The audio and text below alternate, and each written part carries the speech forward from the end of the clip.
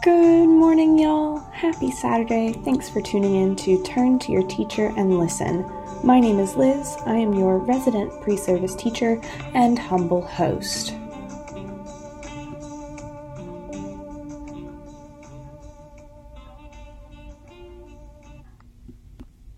This week, we will be talking about how we can all write like cats. Listen up. Today, I spent $66 on 4 children's books. The author's name is Irene Latham, and she writes a variety of books for kids and students. She writes poetry, fiction, historical fiction, and I think she's even penned some nonfiction books. Miss Latham came to my school and talked with the cohort about how to write like an octopus. The inspiration for her lecture comes from her book, Love, Agnes, Postcards from an Octopus, where Agnes learns that misunderstandings can lead to great friends. There were 8 steps to writing like an octopus, but I don't remember all of them. So I thought that I would take what I learned from Irene and transform it into my own writing lesson that can be taught in a classroom. Today we are going to write like a cat. And I know that cats can't hold a pencil or type on a computer, or at least not very well, but we're going to approach it metaphorically, writing like a cat. Step 1 to writing like a cat is to annoy your owner for treats. My cat is very loud and makes it very well known when it is 6 a.m. and I have not given her TREATS's. She knows what that word is. She knows that when she hears that word or when she hears the TREATS drawer opening that it is time for that, and she will scream very loudly. I'm sure that there will come an episode when she decides to interrupt me. She's asleep on my bed right now. But annoying your owner for treats for people translates to say what you want when you want. A cat cannot be reasoned with or told to be quiet, and an author shouldn't either. Irene Latham says to write using your own voice, and even mentioned a writer's social media trend of #ownvoice. This means to write your truth. Write what you are compelled to explore. Spend time thinking about each and everything that you are writing and why is it meaningful for you? Why is that something that is pulling you in and making you want to write about it? Why is it important? Just to dig a little deeper on this #ownvoice trend, I went and I looked on Twitter for a bunch of good examples of writers expressing their success using their own voice. And Vicky Lan Writes said, "It's official. I'm now represented by @Gina Pantariti.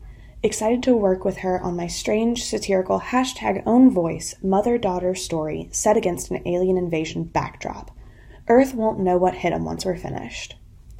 And if that isn't an example of like using your own voice and things that compel you, I don't know what it is. A mother-daughter team figuring themselves out against an alien invasion backdrop, right up my alley.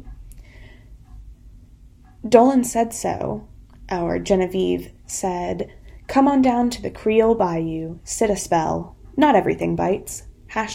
#release your inner power. #own voice." Jenna Jane Orion said, "I think any and every author should write about what speaks to them. If that happens to be a #own voice narrative, then get it. All writings from the heart are best."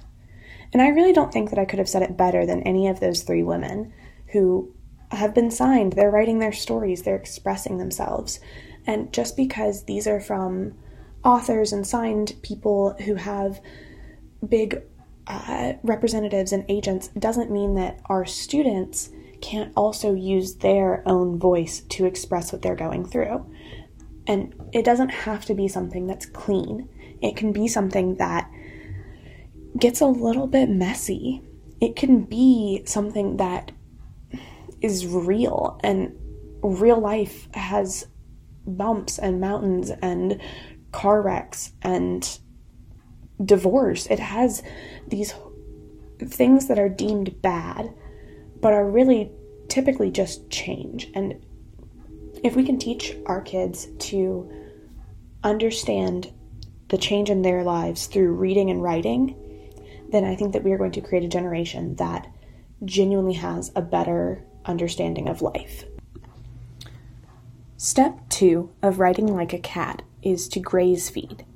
Unlike dogs, cats will stop eating when they're full, so you can just leave food in their bowls and they'll leave it alone until they're hungry again.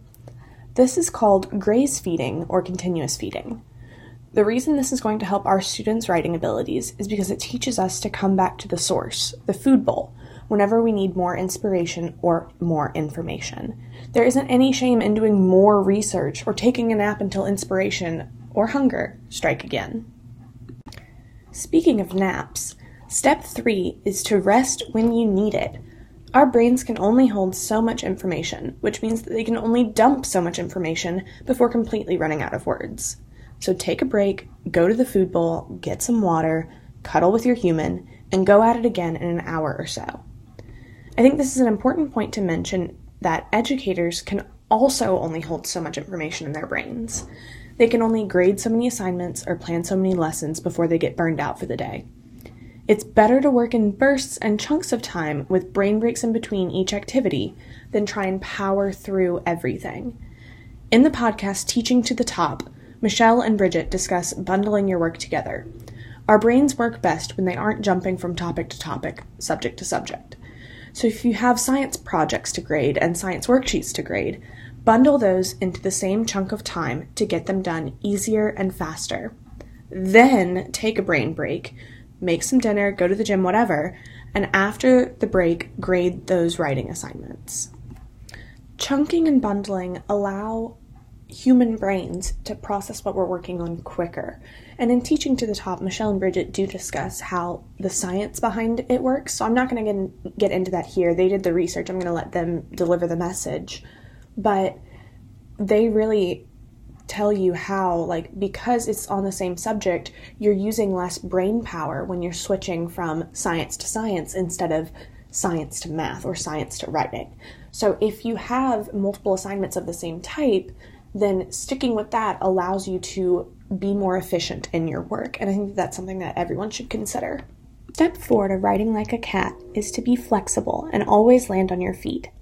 Cats can fall from extremely high places and they always twist around and land on their feet, protecting them from getting hurt. In our writing, this means to find workarounds for when you're stuck. If you're stuck on a hard research topic or just plain old writer's block, there's always a way around, through, over, or under the issue at hand. Writer's block can strike us at any time. Figure out how to be flexible and get your creative juices flowing again can be hard at first, but eventually you'll find out what works best for you and your students. What I like to do when I'm stuck on a particular question or assignment is to go to the gym and jog a quick mile. And I really am not a fan of running, but what I like to do is I like to run with some music going that I know pretty well. So I'll jog listening to the Hamilton soundtrack or a Taylor Swift album or the Jonas Brothers album. I'll jog listening to music that I know well enough that I can enjoy it without paying attention to it. So that allows my brain to think about the assignment, and it allows my brain to be free from sitting in front of my computer. And in my gym, we have an indoor track that runs the perimeter of the 3rd floor, and it seems that before I finish my mile, I'm ready to get back to work. Step 5 of writing like a cat is to get comfy. No one likes to be uncomfortable when they're working on a big assignment. I personally prefer to lesson plan at my kitchen table in my pajamas with a cup of coffee and some non-lyrical music playing. I like listening to, if you use Apple Music, you can say, hey Siri, play focus music, and she will play a playlist that's mostly non-lyrical, and it's kind of soothing and just background noise, and I really enjoy working with that.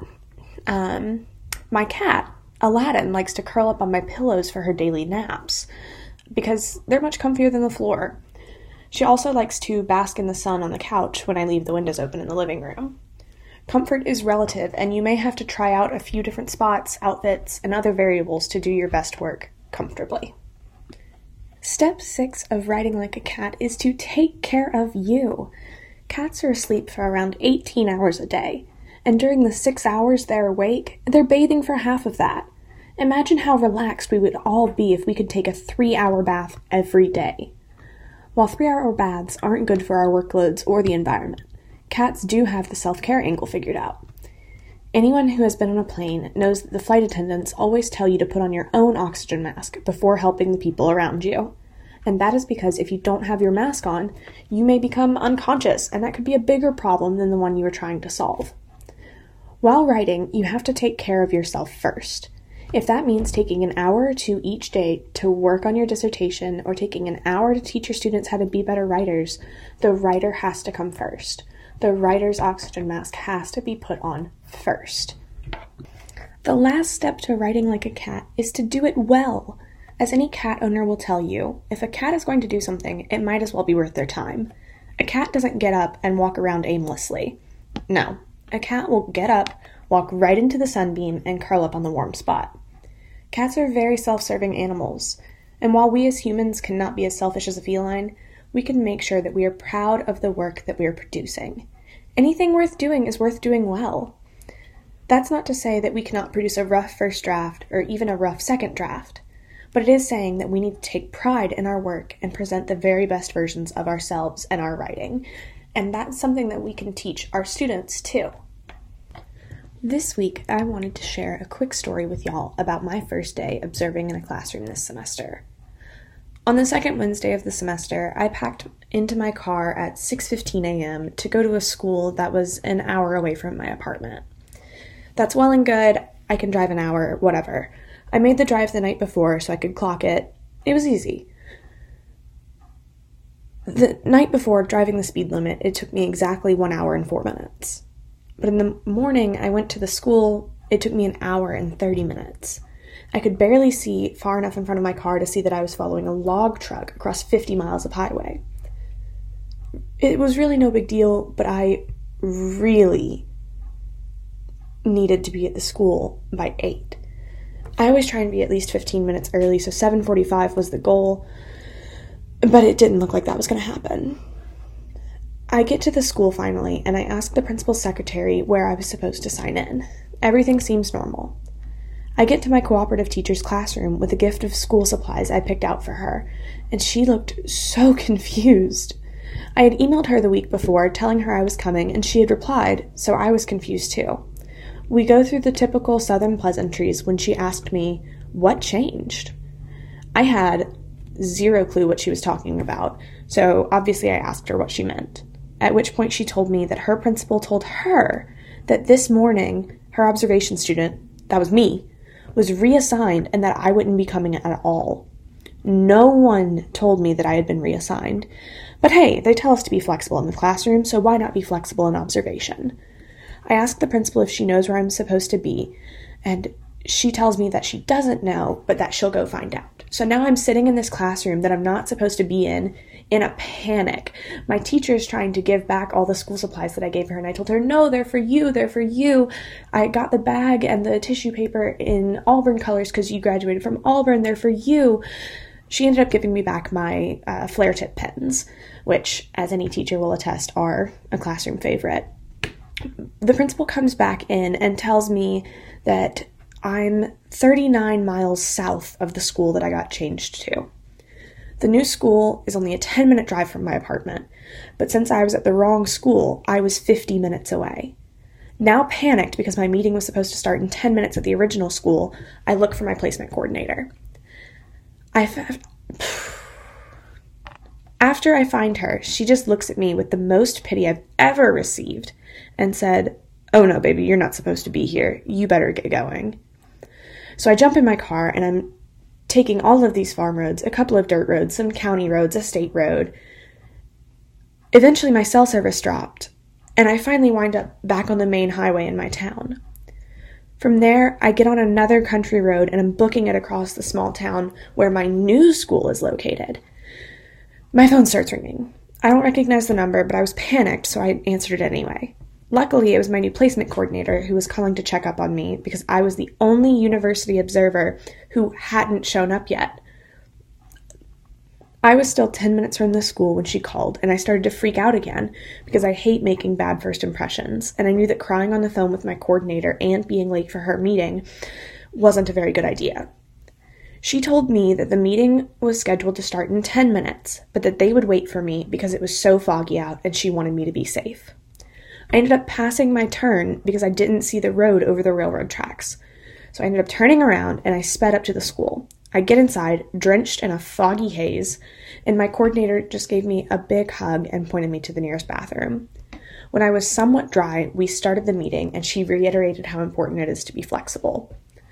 I think that my first day observation story is a good lesson for anyone to remember that even the people who plan ahead and who are as type A as I am can't know everything, and we can't plan everything out. And even once I knew where I was supposed to be, I still missed the turn because I literally could not see the road. And what matters is that I got to the school safe. My coordinator understood, my teacher understood, and everyone was super sweet about it.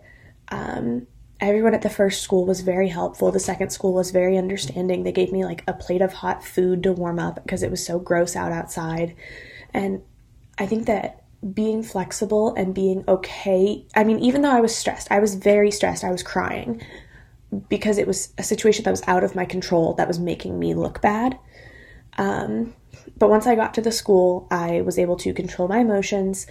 I dried off. We got the thing done. And I think that that really changed the day around. Like, everyone was so sweet and everyone was so like giving me a towel to dry off with, and someone walked me to my car later that day with an umbrella because it had started raining. And it's really just having a good attitude in spite of everything else. So I think that that's really what I took away from that first week in the classroom. And that really wasn't even a classroom story. Thanks for tuning in to Turn to Your Teacher and Listen. If you have comments, questions, stories, or recommendations to share, you can email me at ttytalpod@gmail.com. Music by Kilo Kaz. Talk soon. Bye-bye.